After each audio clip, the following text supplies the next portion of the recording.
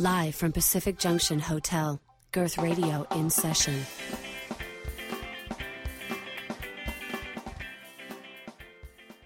I remember when I first moved to Toronto, I remember passing Much Music and going, oh damn, that's where it happens. That's where my childhood imagination was. Where is home, you said, when you moved to Toronto? Vancouver. I'm originally from Vancouver, but okay. I lived in New York for many years and lived in Los Angeles, and I've moved around quite a bit. Okay. So Vancouver, born and bred? Born and bred in Vancouver. Yes. Fifth generation Vancouverite. Oh my goodness. Yeah. Okay. Which is very rare. Like yeah. we are like 5 generations. Yeah. We're like the first people. So McCormack, that is... It's Irish, but our family name is Campbell. So our family's lived in Canada. Like my great-great-grandfather was the head of the RCMP. Like just like hardcore old ass. Like, oh wow. I'm not sure what swear words I'm allowed to say, but CRTC doesn't know we exist. I don't know. It's digital. It's online. So I think we're allowed to say whatever we want to say. Okay, so your grandparents came.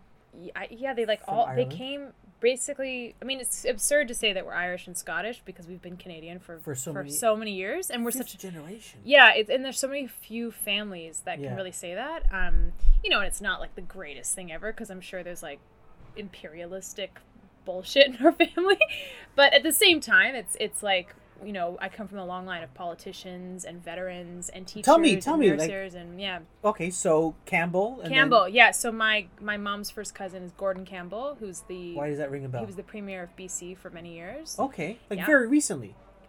He was premier not until like 10 years ago. Okay. Yeah, his name is very familiar. Yeah, he was also the Canadian ambassador to the UK. Okay. For a long time. Yeah. But I just came from a long line of like civil servants and politicians, and like we were very big into like I said, my great-great-grandfather was the head of the RCMP, Perry Campbell. We have lots of Canadian bred. My mom grew up in Vancouver when it was a small town, and it wasn't until I was in high school where suddenly there were Porsches and pools and people going to Mexico every goddamn holiday and had places in Whistler. Like it was a small town with a few families, and then after when I was in high school, it just kind of became this other city, and now when I go there, it's kind of unrecognizable to me a little bit. So how did acting and singing and all this creative stuff? Yeah. Was it like you're making a left turn? Enough of this serving the country. Let me. Yeah, it's actually pretty funny. It really came out of nowhere. Okay. I have a second cousin. They did a lot of opera and music. But in my family, it really wasn't a thing. My dad was a doctor. My mom's a teacher. Yeah. A lot of nurses and, like I said, civil servants and all that. I was 7 years old, and I'd never considered acting or singing before. I was 7. I was just busy being 7. 7 years old. 7 years old. And we're still in Vancouver. Yeah. And my mom took me to the Hal Prince revival of Showboat, the musical. Okay, famous musical. Yeah. And in the second act, when Lynette McKee came on stage and sang the song Bill, I had a legitimate panic attack, like full on. I'd been struck by lightning. I was shaking. I was sweating. And really? I don't know if you remember, like a 7-year-old sweating is very weird. Like kids you don't. You're sick or something. And my hands were shaking and my hair was like standing up on end. And I just thought it went from like seeing it happen and going, that is the greatest thing I've ever seen, to being absolutely vehemently jealous and angry at the people on stage because it wasn't me, and it was intense. So and then I went home and I ran upstairs to my bedroom. I started bawling my eyes out. And my mom was like, "What is wrong with you?" And I was like, "You don't understand. You'll never understand." And then within a year or two, I had I obviously had been singing, like I kids sing around the house. Sure. My mother put me in singing lessons, put me in acting lessons. Yeah. I bullied her into like letting me get an agent when I was 11. I took the bus downtown. Yeah, it just since I was 7, I have had blinders on. This has been it. Oh my goodness gracious. Yeah, I consider myself very lucky. And was it a direct path to Toronto, or like you said, did you go to LA? No, direct. There's never been a direct path. Okay. Mine's like the back road, back door, scenic route. Okay. Secret, like when you go to those bars, which can be fun. Which is sure. Like I will never. you know, any experiences, any opportunity I get, I do consider myself lucky, but luck is like the last thing to factor into it. I've been knocking down doors and like it feels. I think luck happened when you saw the show. When you saw Showboat, that was luck. That was, you're right. That is true. Yeah, that was it. Because it could have. Everything else has been a grind, and so essentially, I started going to acting, singing, and I started competing in musical theater, in opera, and classical music. And then I went through, like, I was really also big into academics, and so I got into this, like, art school, that studied classical music and literature and art history, and I went to go do that. I got a scholarship to do that in England, so I did that after my first year of university. Where in England? Like one of these popular, famous places everyone goes to? No, it was in the south of England in a castle called Hurstmonceux Castle. Of course it was in a castle. Right? Okay. Oh my goodness. So before there was Harry Potter, the Queen's University has a exchange program called Hurstmonceux Castle, where they select about 200 students in the country who excel in various aspects of the arts. And they take you to the south of England in East Sussex, and you are taught by professors from all over the country, from Canada, and you are taught in a castle, and you live in this castle, and it's legitimately Harry Potter. And then Harry Potter we predated Harry Potter. Like, I mean, I was in university well after Harry Potter came out, but the university had been going around, had been doing this for years, that you went to school. Oh my goodness. It was bananas. It was total bananas. I can't even. So you went to Queen's and this is how it happened? Or? Yeah, it was through Queen's University. Okay. So essentially, throughout high school, I was like the head of the yearbook and student council, and I did the PA announcements every morning, and I was the lead of the school play, and I did jazz choir. I was one of those like total. So not just creative, but like you're leading. Like literal. Yeah. I got told I was an overachieving, bossy pants, control freak, like since I was like 7 years old. And it's only recently that I've stopped taking that as an insult and realized that you only say that to women, girls. Oh, yeah. It's really something you only hear like said to girl, like you're so bossy and like all that. Guys are never bossy. We're guys. Guys are powerful, wonderful leaders. I know. Well, anyway, so we're gonna get to that because we need to talk about this whole everything. We need to talk about everything. Yeah. So here's the lowdown. So by the time I was out of high school, I had been in like this very serious acting institution called the Lyric School of Acting, which I did on the weekends from like 9 a.m. till 7. This is a Vancouver. This is a Vancouver-based one, intense like black box theater, hardcore acting class. And then I went to London, studied literature and music and drama there. Came back to Vancouver, went to UBC for another year to continue my studies in English literature, put my degree on hold in lit, went to Los Angeles to pursue musical theater, lived in Los Angeles for a year at a school, transferred to the New York campus, finished my musical theater school there, training there. So you're still studying. There's really no gigs, maybe there's no. You're right. I'm studying musical theater at this musical theater school, whilst I am doing my degree at the UBC through distance education and going back and doing classes in the summer. Yeah. Then I graduate in New York. I start auditioning. I'm doing. What are you auditioning for? Oh, like musicals and stuff like that? Musicals, theater. Yeah, I had no interest in doing film, pretty much ever, until like a couple. Stage. Yeah, it was all stage, all Broadway. Yeah. Big, just really wanted to be on Broadway. Yeah. And I did a lot of really weird experimental work. I worked with composers. I got naked on stage a bunch. I got like I can't even. Some of the shit that I made my mom come see. I feel bad for politicians in the family were cool with that. No. Well, the nuts... RCMP was okay. The craziest thing is that so my whole family was like, all right, from the very beginning, like, what is she... Like, this is the plan? Like, I thought you were going to become a lawyer or a doctor or, like, something in the family that makes sense. And they're like, no, she wants to be on Broadway. So when I was in New York and I was living in Harlem and I was broke off my ass, and my uncle, who became a genealogist after he retired from working in health, he was like, he sent me this message and he goes, oh, Kelly, I found out that one of your great uncles was in this Broadway, the original cast of this Broadway show. Have you ever heard of the musical Showboat? And I was like, what? And he sends me this photo, and Alan Campbell, one of our great uncles, was the original captain in the original cast of Showboat, which is the father of the character that I was like in love with, Magnolia, blah, blah, blah. It was crazy. It was nuts. And I was in New York, broke in Harlem. Someone had just tried to break into my apartment. My uncle's sending me this thing being like, maybe you're not from this, maybe you're not crazy. But, So I'm in New York doing a bunch of shows. I'm like shivering. Like, isn't that amazing? Yeah, he sent me that, and he was just so like, he was in this musical. Have you ever heard of Showboat? And I'm like, oh my God. It's nuts. Basically, any time in my life where I have, you know, I mean, there's so many times as an artist, you hit the wall and you're like, why am I doing this? What is the point? I listen to that song, Bill, from Showboat, and I just like cry, or I sit there and listen to it. And it just reminds me, it's like the craziest, most personal relationship with a song I could ever imagine, because it reminds me what I fell in love with, because it was such a true, like, love at first sight thing. So anyway, so I was in New York, did a bunch of theater. The recession hit. That was really rough for international artists, because to get visas was pretty much impossible after that, because no one was working. And even then, in New York City. Oh yeah, there became like some of the biggest stars in the world, like Patti LuPone and Bernadette Peters, and these people weren't even working. So the lowest of the low are the international non-equity actors who are doing experimental theater in Tribeca. We're not getting visas. Wow. So it became, there was a lot of complaints about, you know, I'd hear a lot of theater actors be like, oh, well, only film actors are booking work right now, and they're all taking jobs from us on Broadway. And so I had this thought where I was like, all right, well, I'll just start working in film, and then I'll just backdoor myself into Broadway. Which is what we see now, it seems, right? You see that all the time, right? Okay. So then I couldn't get a visa to live in the States anymore. I couldn't extend it. So it was moved back to Vancouver, moved to London, moved to, where do I go?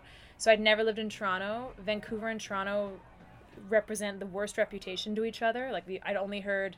The only thing I knew everyone about... in Vancouver hates Toronto. And vice versa. Like, everyone in Toronto hates Vancouver. Yeah. To the point where I don't even say where I'm from anymore. I think it's just the mountains and the ocean.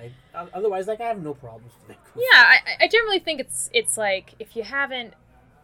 a lot of times people are like, oh, Vancouver's so this and that. I'm like, have you been? And they're like, no. I'm like, all right. So, and it's the same thing with Vancouver. I thought Toronto was all Bay Street. That's what I thought it was. Because think about it. The only people that I would have ever met in Vancouver are the ones who could afford to live in this psychotically, now, like, not expensive place. So they were all, like, Bay Street, like, business types. So I was like, that's what Toronto is Wall Street or Bay Street. Yeah. So not so. I moved here a couple of years ago and fell in love with the city, got a bike, moved to the West End, became a total, like, artist, hipster, theater, whatever. And then, about 3 years ago, I started writing, because I'd always been writing from my lit degree and everything like that. Started writing films and started producing my own work and became a writer and screenwriter and producer. And then essentially my film career kind of took off from there. And now I don't really do that much theater. I'm just focusing on film. And then a bunch of stuff happened, and then now I have lots of... And now you're here. And now I'm here! And that's the life story. Here you go.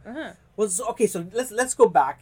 What was your first proper paid gig out of school in New York? What was that? Such a good... I love this stuff. Oh God. Okay. The first, it wasn't, well, first of all, in theater. Like acting gigs. So not like you had to go get a restaurant job or whatever. I have had a part-time job up until, like, at least 3 part-time jobs up until 3 years ago. So there's no such thing as, like, even people on Broadway have part-time jobs. They're doing other stuff on this, and the first handful of professional gigs you get in New York, none of them are paid, but you do it because you need to. So my first quote unquote, putting air quotes right now, professional gig was this is so good. I got hired to play Mustard Seed in a 3-hour production of A Midsummer Night's Dream in South Street Seaport in a converted J. Crew. As in, J. Crew had just been there. Like, there was mirrors up and dressing rooms. And this director decided he wanted to put up Midsummer Night's Dream in J. Crew.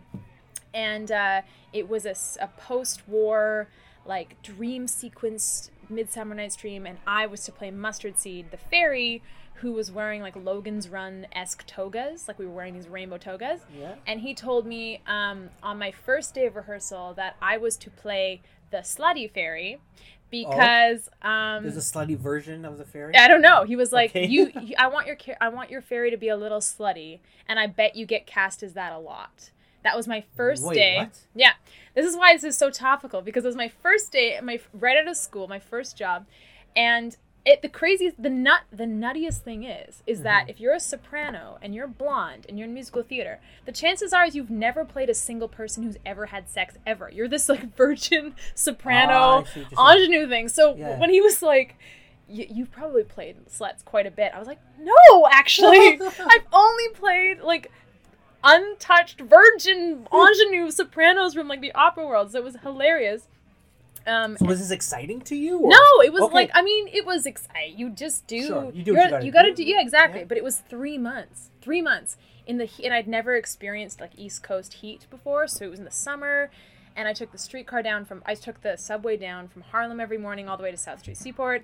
Did this show. It got the New York Times was like, this is the worst show I've ever seen, except for the delightful fairies. So I was so stoked about that. And then he got called out by one of the other fairies for sexually harassing her. And then he asked me on the last day of the performance, like, you know, what is your take on the situation? And I was like, I don't feel comfortable talking about this. And then he said, you're never gonna work again. And that was my first gig. The first gig I ever had. Was that you who complained? No, it wasn't me. Okay. It was someone else. But, like, I knew that he had been, like, disgusting. Oh, okay. But anyway, the point is that my first job, the first director I ever worked with told me I would never work again, which is... Where is that director? I have no idea. I'm sure that he's not working. So they haven't made it, but he hasn't made a big thing. No. I've been told by 3 people in my life, 3 angry men, that I'll never work again, yeah. You're kidding me. Yeah, that's a thing. It's like a total line you get. Okay, You'll never work again. So... If you... do anything other than just be like, yes, sir. Yeah. No problem, sir. What are the other two times? I did a show in Toronto with this director, and we were doing a play. I forget the name of the play, but it's like a really famous Canadian play. Okay. And it was just a terrible production, and I was doing it with some friends. Green Gables? Like no. It was by what's his name? I think it was Melville Boys. Yeah, it was Melville Boys. Okay. It is a famous playwright. Yeah, the director. Again, not to jump right into sexual harassment, but I had called him out on his like disgusting behavior to the cast and to the female cast, and I got fired from for a scheduling conflict. Sure. And then he told me that I would never work again, and you know what? When you get told that, it's really the greatest gift because it's such fuel. You're like, oh, 1 second. And that's just it. Does it scare you, though?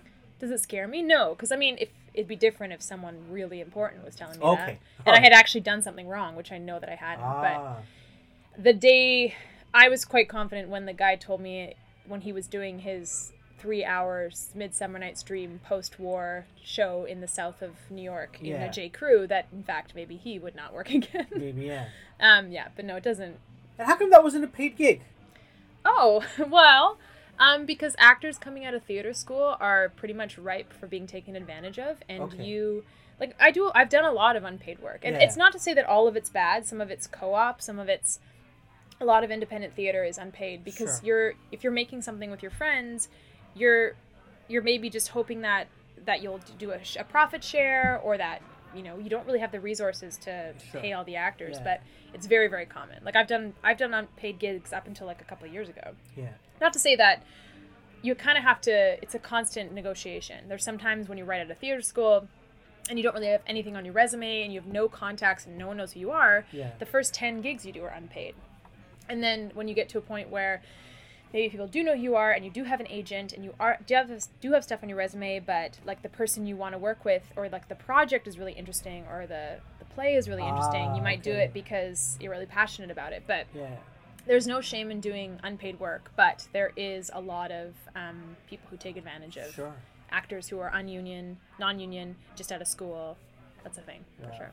So let's, if you don't mind, get into this, everything that's in the news now about Hollywood and men. Yeah. And, so it's, I don't know if there's a starting point, but in the public consciousness, maybe it started with Bill Cosby. Yeah. But then very recently now with Harvey Weinstein.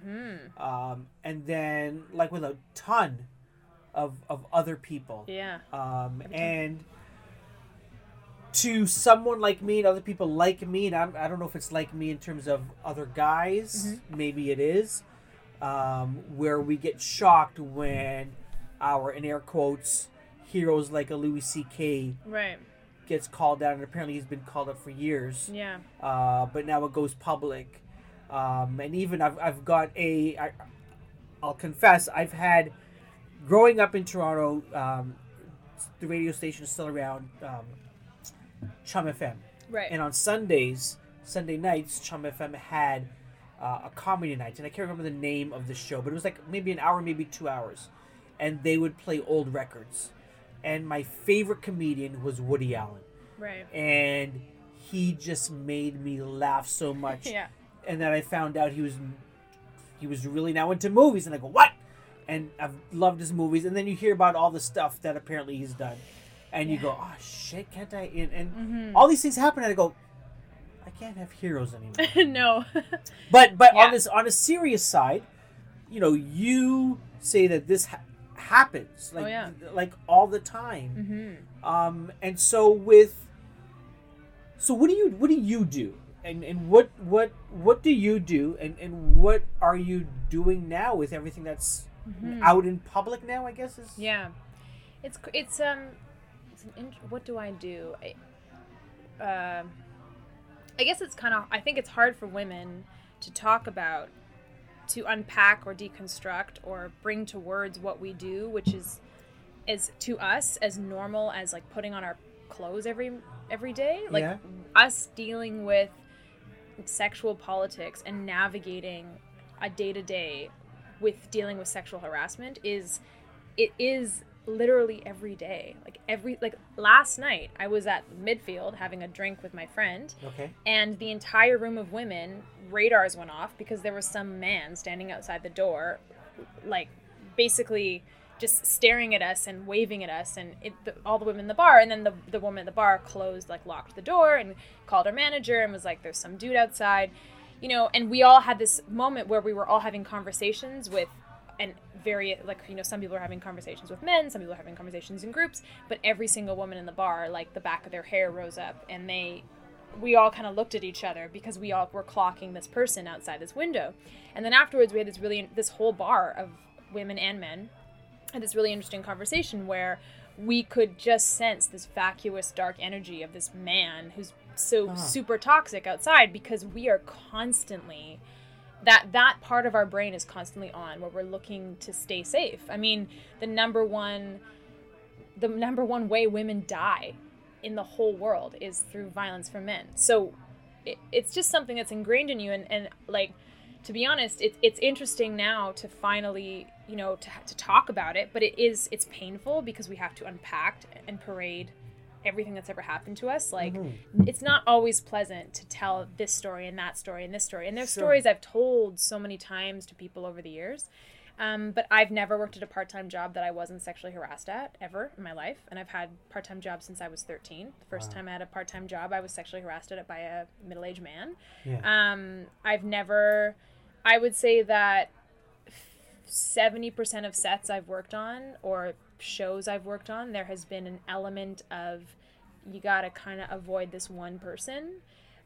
Whether or not that's like a Harvey Weinstein situation level, it's kind of a sliding scale of anything as bad as, I've been left alone in rooms with thinking I'm having a good conversation with 3 other producers, and suddenly 2 of them get up and leave, and it is very much clear now that I've been delivered on a silver platter for this 3rd producer. Seriously? Oh yeah, this stuff is. And I think over the years, when people ask me, like, on the red carpet or in an interview or something, they're like, what's it like being a woman in the industry? I just have, it's such a huge... There's not enough time to... Exactly. And that's what I say. I say, it's worse than you think. Wow. We do not have enough time to talk about this and give it the attention it needs. Yeah. So that's all I can say is it's worse than you think. And it's just that. It's so much woven into the fabric of our day-to-day lives that it would be like if an alien race came down to the planet and they were like, explain what being hungry feels like, or explain what, how language works, or some sort of like really difficult, or explain how, I don't know, what death is. Yeah. It would be it would be like that. It's like we suddenly, there's this entire half of the population, men, suddenly asking us like, well, wait. So it's really, it's wild. And to be honest, like, yeah, there's been all these times in my life, and, you know, moments where I could have gone forward and said, like, you can't do that, or I've called people out and I've been fired from something because I called someone out on something. I've stayed silent and done nothing, and then heard years later that he kept doing it to somebody else, and I felt awful. You know, it is, right now, it is, I never ever believed this would happen. I never actually had faith that men would actually lose their jobs, because men are in such positions of power that for a man like Harvey Weinstein and all these other men to lose their jobs, they actually have to be fired by other men who are also in the boys club. So I was like, there's just no way that's going to happen, because it's like, you pat your back, you pat my back, I pat yours. Like, that's how the boys club work. So it does blow my mind. So in terms of what am I doing now? I mean, I'm trying to balance times where I'm happy to speak out about it and express my experiences, but then I know that after the Me Too thing happened, half the women I care about spent that week in bed, because they were like, yeah, well, I forgot about this time and I buried that time, and I really didn't want to talk about that time with my friend, or I posted something online and someone who actually assaulted me when I was younger texted me and was like, keep your head up, or, you know, it's just so much. It's so painful. It's so much. So when we hear things like, why didn't she come out sooner? Why didn't she say anything sooner? Mm-hmm. It seems to me that there's all of these, like, every day is a war. Exactly. And to call out everything, like, I mean, it's absurd. Like, as early as last night, we were dealing with a dangerous situation with a man. Like, as early as last night, if I talked about it every single time I was sexually harassed and reported it, that'd be a full-time job. It'd be a full-time job. And it's not, and listen, it's not because I'm blonde, it's not because I'm an actor, it's not because I'm, like, flaunting my shit around. Like, I dress like a dude and I wear a hoodie and I dress like, I bike around town. This happens to every woman at every age, at every stage, no matter what. And it's so much. And the whole question of, like, why didn't you come forward sooner? And it's not just in entertainment. No, it's in every industry. And I think, and everyone's like, you know, there's a lot of dumb people online saying things like, oh, this is the coastal elites and the leftists, and they're disgusting people. And we're like, yeah, well, you guys elected yours president. Like, it's not surprising or shocking to us. Someone who bragged about sexual assault is the president of the United States. So the reason why when Trump got elected, I think a lot of women, and obviously people of color and immigrants went through, like, a serious amount of depression, is because what we've been told our whole lives is that no one gives a shit. No one cares. Stop bitching about the time that guy grabbed your ass. Stop doing this. We don't care. We don't care. We don't care. And when he was elected, our biggest fear was verified, was that people don't care. It's not a deal breaker to be racist. It's not a deal breaker to be sexist. It's not a deal breaker to be transphobic, homophobic, like, Islamophobic. Like, none of those things are deal breakers for a large part of the population. And, it's just exhausting. So what's I don't know, what's next? What's next? Yeah. That is the question. I guess I'm reserving judgment to see whether or not this will, because I think right now all, like, the biggest offenders are being brought down, which is, again, I never thought would happen. Yeah. And it feels really good, and I think people feel like it's cathartic, and it's, you know, there's a lot of powerful men who probably feel like, all right, well, as long as we get out this dude, I don't have to, like, recognize my own misogyny or my own like that. I think this is all feels really good right now, because there's the biggest and the worst are, like, we're quote unquote draining the swamp of that. I will reserve judgment that in a year from now, this will be kind of old news and we'll be on another topic, similar to how Bill Cosby happened. You know, like, Bill Cosby happened a couple of years ago. Casey Affleck just seemed to get in under the radar, like, just kind of in the nick of time, skipped all this. Like, I have heard personal stories of Casey Affleck, first-hand personal stories about him, personal stories about Louis C.K. for the last 5 years. Wow. 5 years I've heard about this. Like, to the point where there were times where I'd be with a bunch of guys and, you know, they wanted to put on a Netflix special. They put on Louis C.K. and I'm kind of like, ugh, gross. I don't want to watch this guy. They're like, what are you talking about? He's the best. He's undeniably the best. I'm like, well, because he showed his dick to, like, my friend. And so it's hard. And then you go, so I think we're always fighting the war on two fronts. We're fighting this, especially now on the internet. It's like you're fighting the war on the triple fronts everywhere. You know, you go, this is who I am. I'm a loud, outspoken feminist. I can speak confidently and talk about this stuff. And then you have to, like, go home for Christmas, and then you talk to your brothers or your cousins or your boyfriend or your siblings, and suddenly they're like, yeah, but, like, that doesn't mean we can't. And then it becomes this two-front thing, because, you know, am I not going to sit across from my dad at Christmas because he says sexist shit sometimes? Yeah. You know, like, how do you negotiate that? And I think that's what's exhausting, is that also another thing is asking women constantly to be the person who defines what we do next, and define, not that you're asking me, but I mean, like, defines what is going on and tells the depth of it all the time. It's just very, anytime an oppressed person, like the oppressor is asking, we're always asking, I get what you're saying. We're always asking the oppressed to kind of be like, well, explain to us what is the solution and what is all this stuff. And truth be told, I think that it's definitely going to be women who know how to improve workplace, because a lot of it's invisible, a lot of it's silent. A lot of us would probably have thought about it before. We're like, if this just didn't happen, or if this wasn't a thing. But what's next? I just hope, my sentiment is there needs to be, I hope women are taking care of themselves right now, because it's really hard to exist. Yeah. I thought that it was hard to exist as a woman in the world before. Now that it's all come out, for some reason, I think before this, if someone told me this was going to happen a year from now, I'm like, oh, that's going to be like a party. It doesn't feel like that. It feels awful. Like, it feels like we're all like wading back through our history. So you're reliving all of these. Reliving it, putting it on parade, trying to go, why didn't I say something then? Is that because, like, the most violent things that have happened sometimes it's not as hard.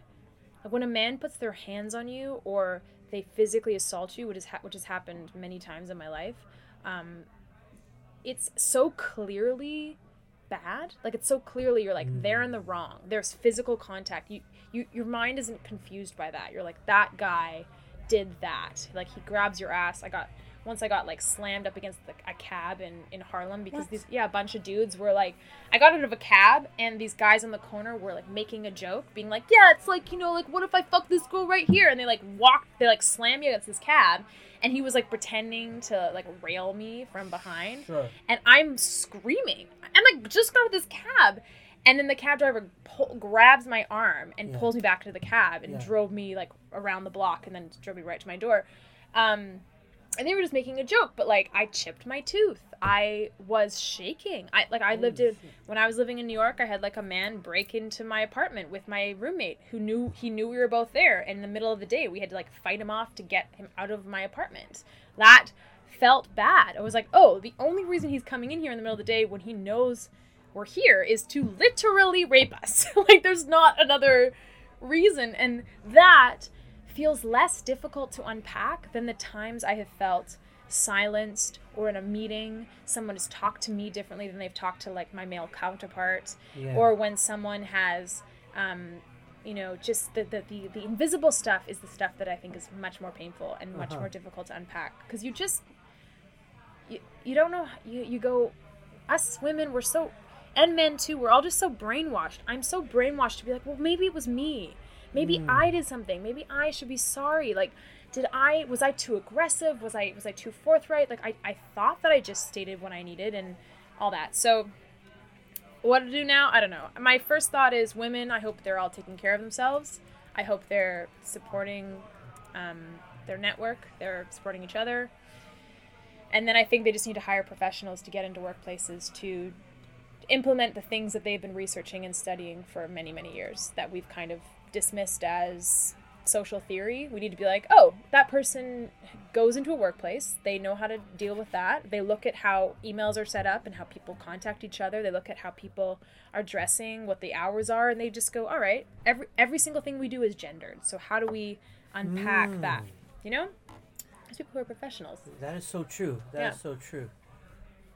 Wow, there's a lot there. There's so much. And I don't know if I'm the right person to no, it's okay to go through it, but thanks for sharing. Oh, no problem. I really, really appreciate it. I'm so happy to talk about this stuff. Yeah. And you ask very good questions, which are, like, you seem genuinely probing in the right way, and it's sometimes, like, this type of thing feels good because it's a space where you're, like, creating a space to talk about this. It's like when antagonistic questions are being asked. It's like, well, what are we supposed to do? Not like, I don't know the answers. Like, I don't know the answers. Are we not supposed to like Woody Allen films anymore? Are we not supposed to listen? Exactly. Like, I'm not asking. I guess I am asking you because you're a woman, but at the same time, I don't want to. You don't want to make it my responsibility to cover the answer. I'm just but you're not. But I'm also being the one being interviewed, so it's okay. Yeah. Like, when I was at the Guns N' Roses concert. Right.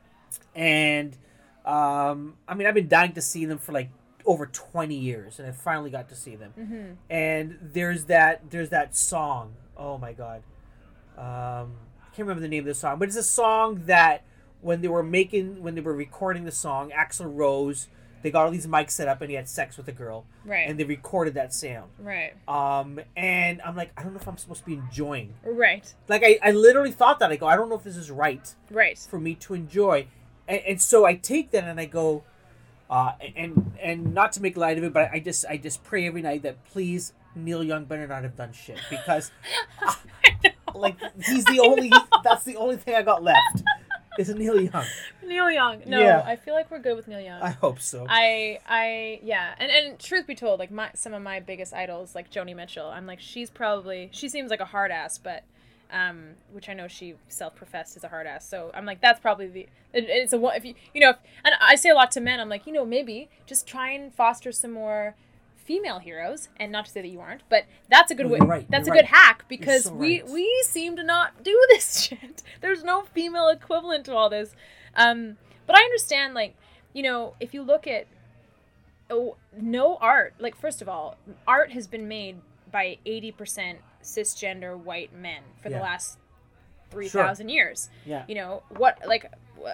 Bach, Tchaikovsky, Mozart, like, are we sure all those guys didn't do that? There are so many activists, there's so many athletes that we love that have battered their wives, and there's so many jazz musicians that have been terrible. Yeah. There are, like, and everyone says, well, we gave Roman Polanski an Oscar. It's like, well, are we ever going to be post Roman Polanski?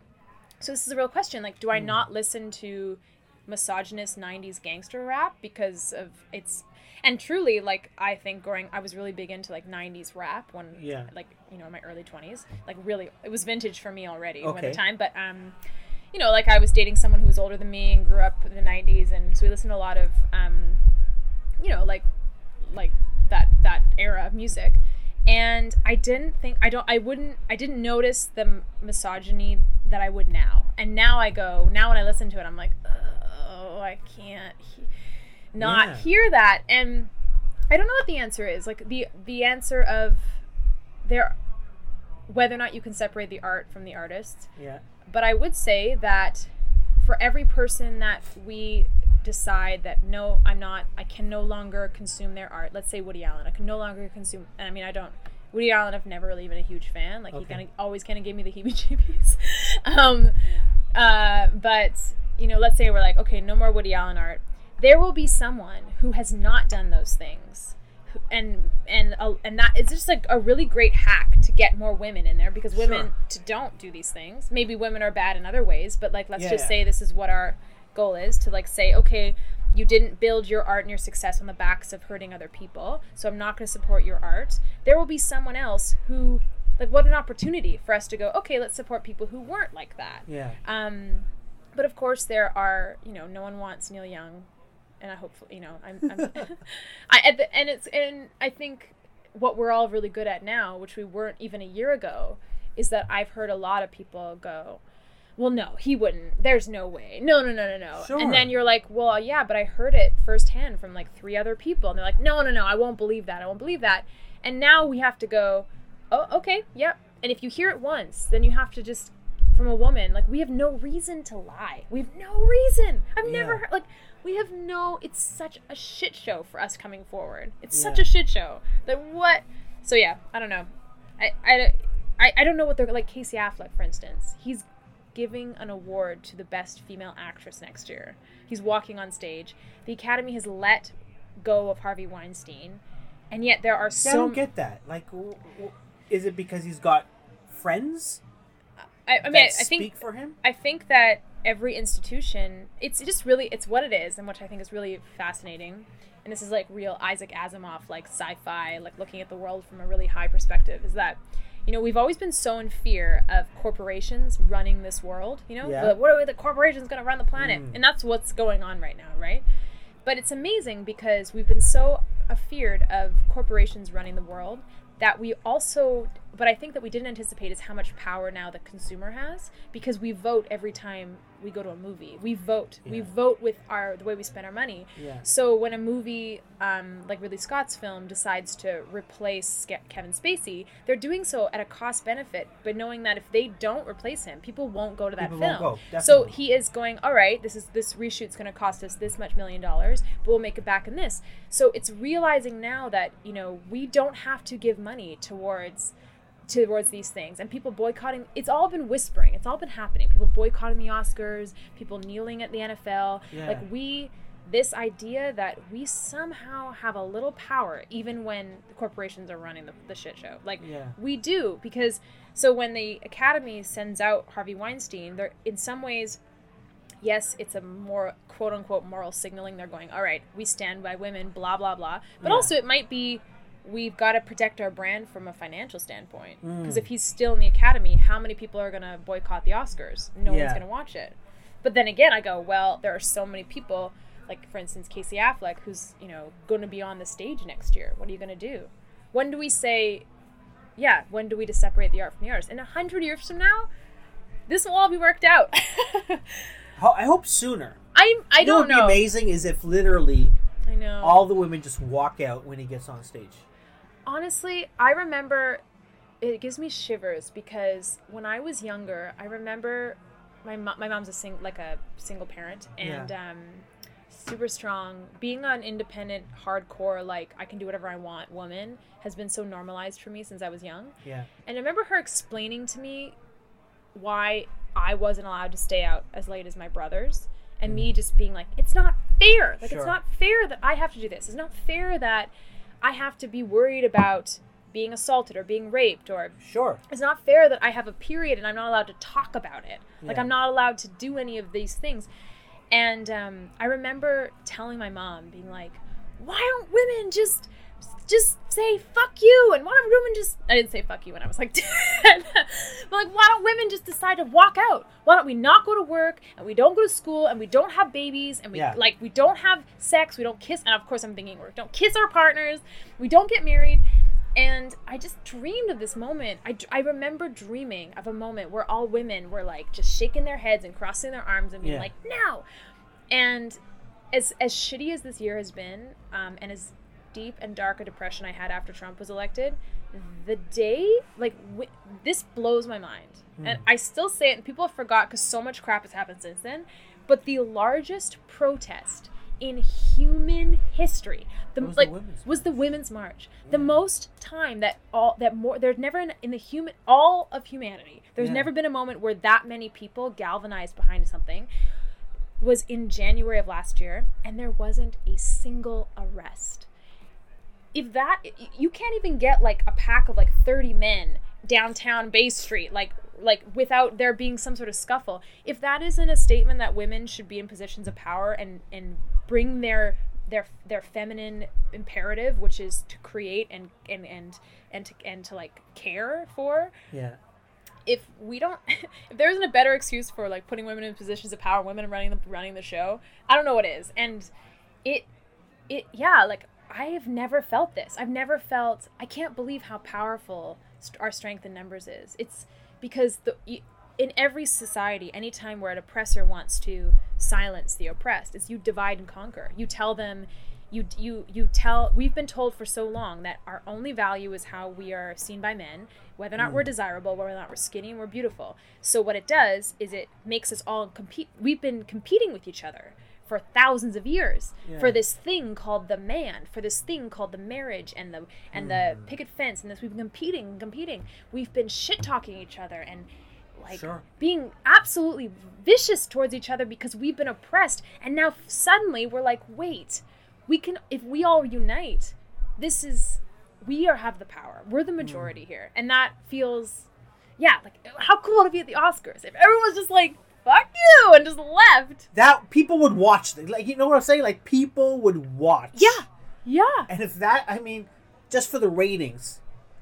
But I don't know. Like, are we as a society ready to be so bold? It's not that I think we're ready to. Maybe that's not the. I think we're ready to be so bold. I just don't think that people understand that the fabric of society is gendered, and if we blow this up, if we are so bold, which we will be, and that is what's happening, no one, like, society as we know it is done.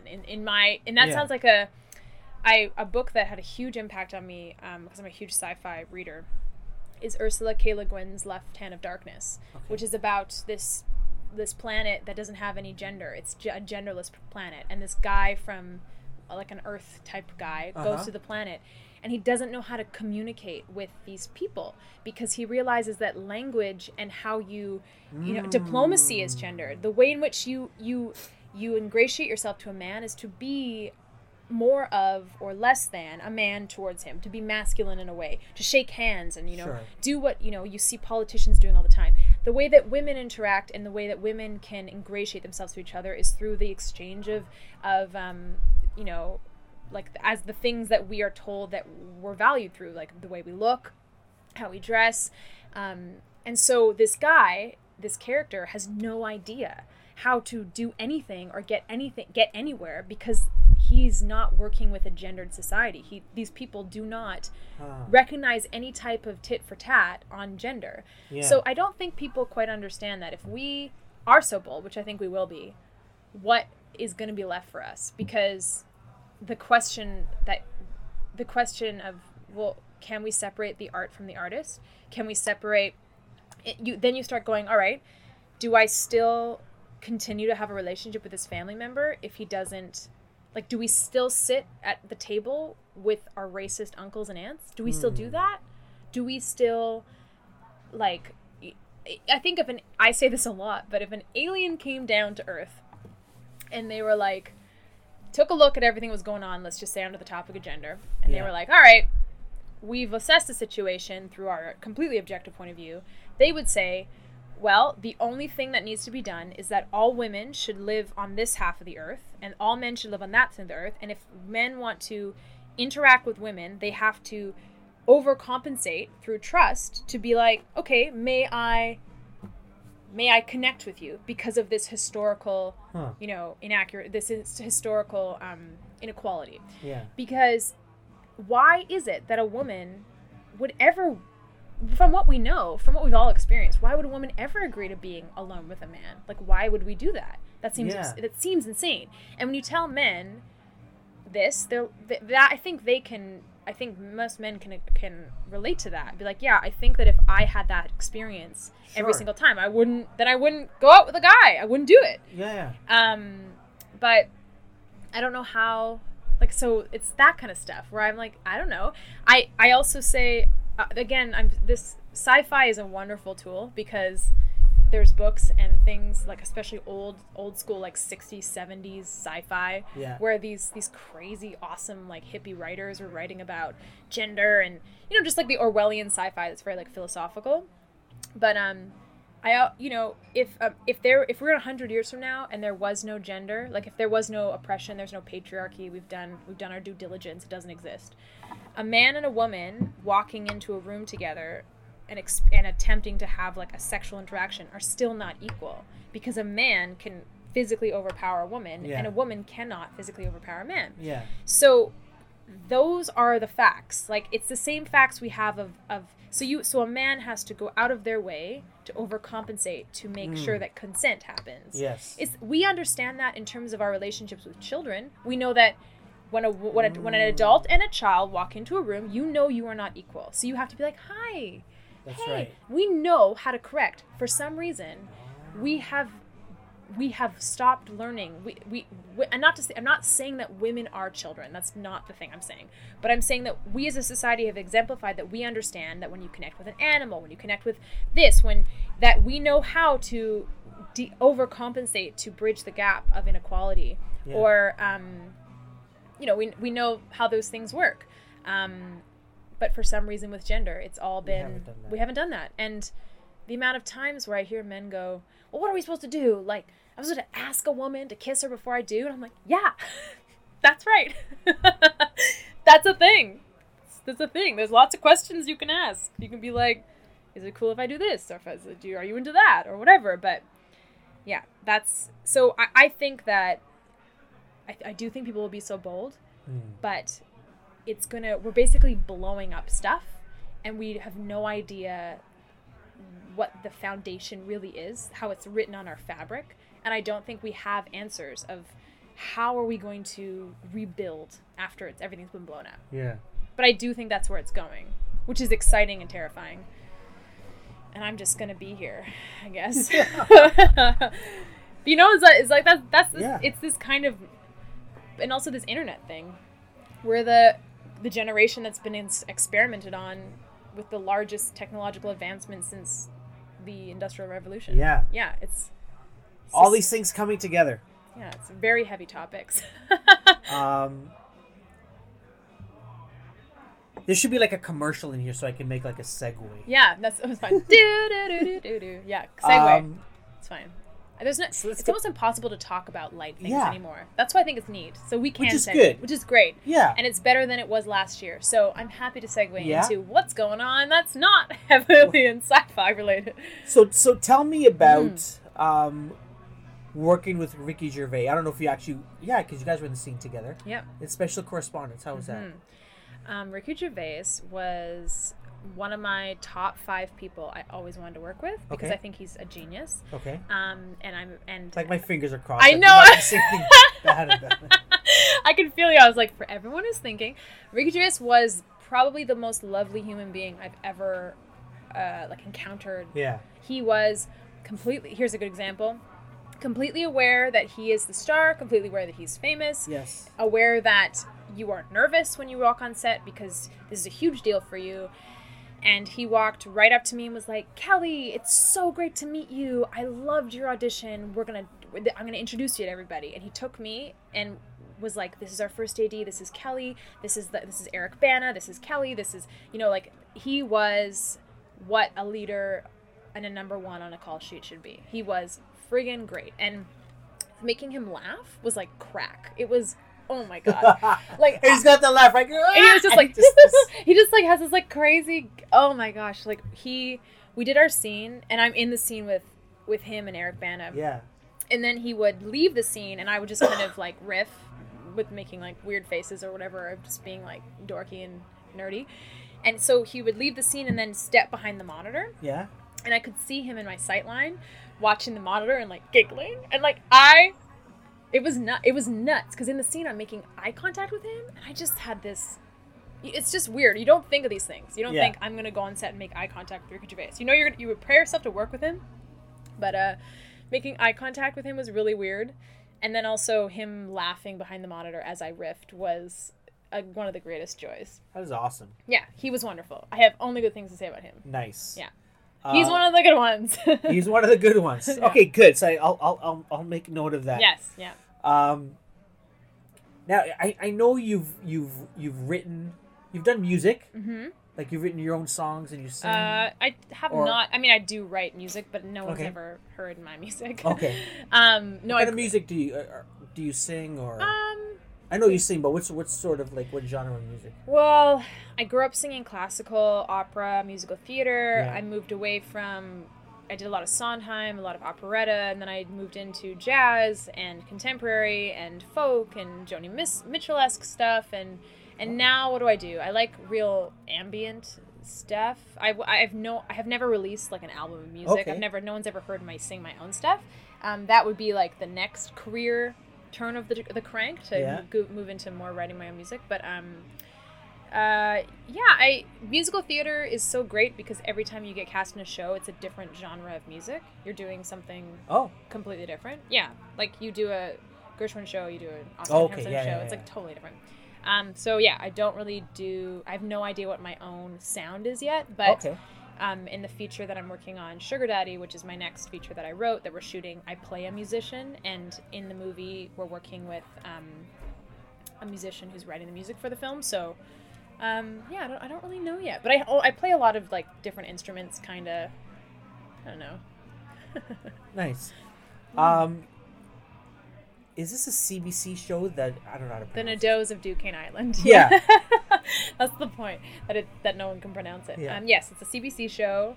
That one I produced. I didn't write. And I produced that, and I'm in it as well. I play a demonic twin sister named Aloyda Nadeau, and we shot it last year up north, and it's a fake NFB style 1970s documentary about I said a lot of things.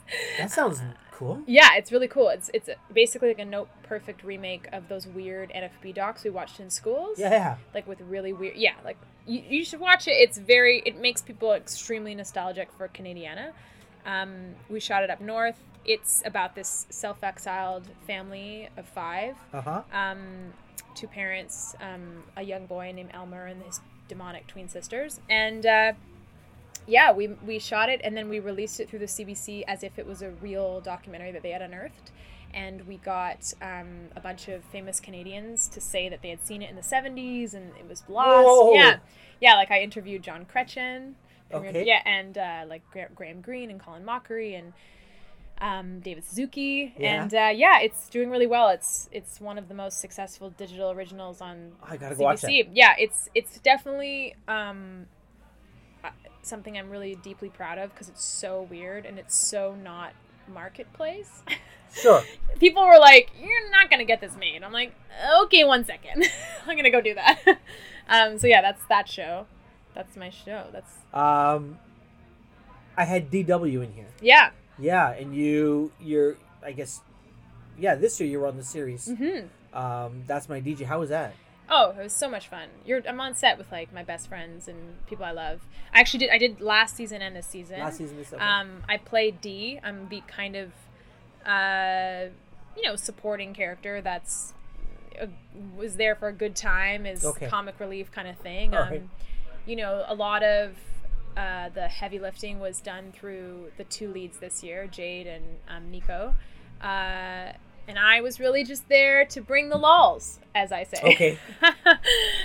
Working with PDW was great. And there was just a lot of great people on that set. Emily Pigford, and it was also produced by my friend Chris Hayes. And just, working, again, another experience where, I don't know what the deal was. I can't remember what the deal was with that, but that's this thing where like if any of those people asked me to do something for them for free, I'd be like, for sure. Yeah. That's not neat. That's a thing where your friends, I would do anything for my friends for free, for sure.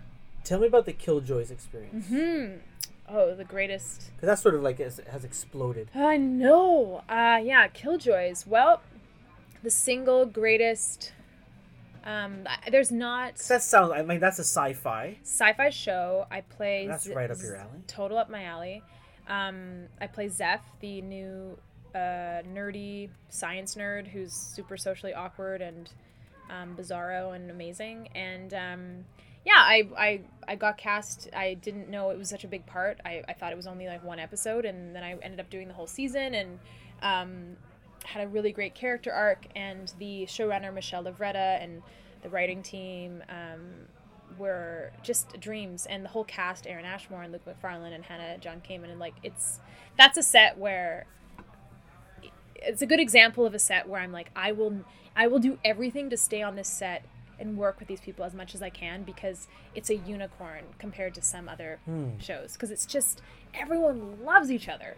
Everyone's obsessed with each other. Yeah. And we had so many, like myself, Aaron and Luke and Hannah would have these incredible conversations about sexism in the industry and all this stuff. Like on set, we'd have these sitting in our chairs, we'd have these incredible conversations, and it's just so interesting because the world has changed so much since then. But any workplace where you can feel comfortable talking to the other leads and the other people creatives, and you feel like you're in a safe space to be like, hey, maybe like this character, because she's a woman, maybe she wouldn't say it like this, but maybe she'd say it like that, and they're totally receptive about it. So yeah, Killjoys was great. And also the fans were like tweeting with them every Friday. It was so much fun, and they respond to you and they like reach out to you, and it just feels so fun and like just the best fans and the best community. And that's filmed here. Yeah. In Toronto. Yeah, it's filmed not far from here. Yeah.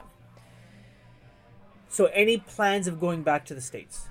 Oh, yeah. I mean, I go to the States quite a bit. Okay. Like, I go to LA. Yeah. Obviously, it's, like, a little more nerve-wracking now, because it's, like, just in general, going to the States feels a little more intense. I'm going there in December for a couple weeks. And, yeah, I mean, we're shooting Killjoys in the new year, the next season. So I don't know what that's going to be for me, but I'm going to be in Canada shooting that, and I'm shooting my next feature, Sugar Daddy, and then yeah, I mean, I go to the States. It's always good to drop in and be like, hey guys, I'm still here. Yeah. I haven't been to New York in a bit, but I used to go to New York at least once every couple months, just to kind of, it's all about FaceTime. Like, people think this industry is about something else. I think they think it's about zeros and ones and like money and like dollar signs. It's really not. It's really all about relationships. It's so, the times where something has been like the needle has moved for me in some sort of way, it's because I've reached out and I've been like, this is who I am. Yeah. It's so much about personal relations. So sometimes I just go to America and I'm like, hey guys, I'm here. But yeah, no, I'm getting my green card, which is great. Good. I guess. Tell me about Sugar Daddy. Mm-hmm. Like, you're producing that? Yeah. Okay. I am one of the producers on it. Okay. I'm producing it. My lead producers are Lauren Grant and Lori Lazinski, two incredible producers. Uh-huh. Two of the best in the country. And I wrote it, and I'm starring in it, and it's being directed by Wendy Morgan, who's probably one of the most renowned music video directors. She's directed, like, Janelle Monáe's Tightrope, and a bunch of Gnarls Barkley's videos, and a bunch of, like, The Kills, and a bunch of cool stuff. So, yeah, we're shooting in the new year, and I've been working on it for 3 years. It's kind of like my Rocky. Like my... Okay, that's your thing. This is my, like, all right, Kelly, you want to say some shit? Here we go. Like, this is what we're doing. So, yeah, I just basically am swimming in, like, a sea of self-doubt and stress day to day. Oh, my. Knowing that this is happening in the new year. Yeah. Oh, God. Yeah. That's what's happening. And is the stage still a place you want to end up? Oh, yeah.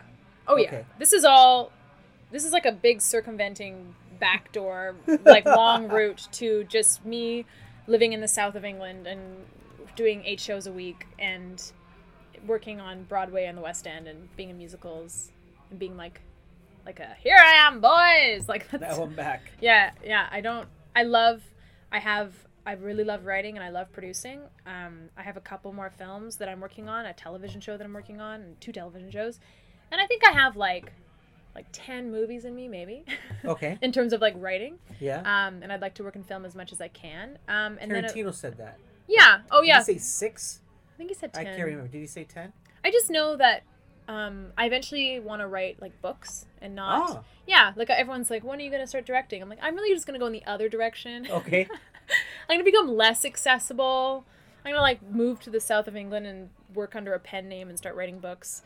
Yeah, I think art eventually becomes like one of 4 things. You're either painting, writing, making music, or performing on stage. It's kind of like these are the age-old things that people have been doing. Yeah. And I feel any artist that I really deeply relate to and respect eventually kind of starts doing that. Like you see people like Jim Carrey experimenting with painting. You see people experimenting with music. And I think those things feel so pure because there's not so much in between. Like when I write a film, the distance between me actually making it is years and development and finance and thousands of people, where with art, with painting and writing and music and being on stage, it's just immediate. It's immediate. So I think I'm acutely aware that I'm gonna live in like as a recluse and make the most inaccessible art ever, like paintings, and make books, and learn French, because I never did that. But well, I don't remember what the question was, but yeah, do I want to make? I'll make like 10 movies, maybe. Who knows? I don't know. I also like want to become a CEO and like run the show. I want to like bossy pants, McCormack Films. Well, my film company is Floyder Films. Floyder, which is named after my righteous set dog named Floyd. I have a dog. Okay. Who works on set, and he's on the call sheet. He works on set. Yeah, his name is Floyd. He's Best Boy Floyd. Okay. Yeah. All right. He's like a set dog. What kind of dog is he? He's a boxer. He's like a 70-pound boxer. So I immortalized my dog by naming my production company after him. Yeah. And so I want to build Floyder Films. I want to start developing other people's work, make other people do the writing. I want to like option some books and, make an empire for myself, bring up talents and writers and creators who are, historically silenced, try and create a space where we're just a bunch of, like, I want to buy a house in Toronto and turn it into a production house that people can like live in if they want. Yeah. And just do that total hippie, like, let's create art from like a collective of some, be like an Andy Warhol or whatever. Andy Warhol? Yeah. Is that right? For some reason I said so. Andy Warhol, and I realized I'm like, is his name Andy? We got the Google I literally thought I said Warhol, but for some reason I was like Andy Warhol, and that sounded so foreign to me for a second. What an absurd thing. I think it is. Those moments where you're like, that word means that name that didn't come out properly. I just like Andy seemed like, do people call him Andy? Do you think people are like, yo, Andy? Warhol?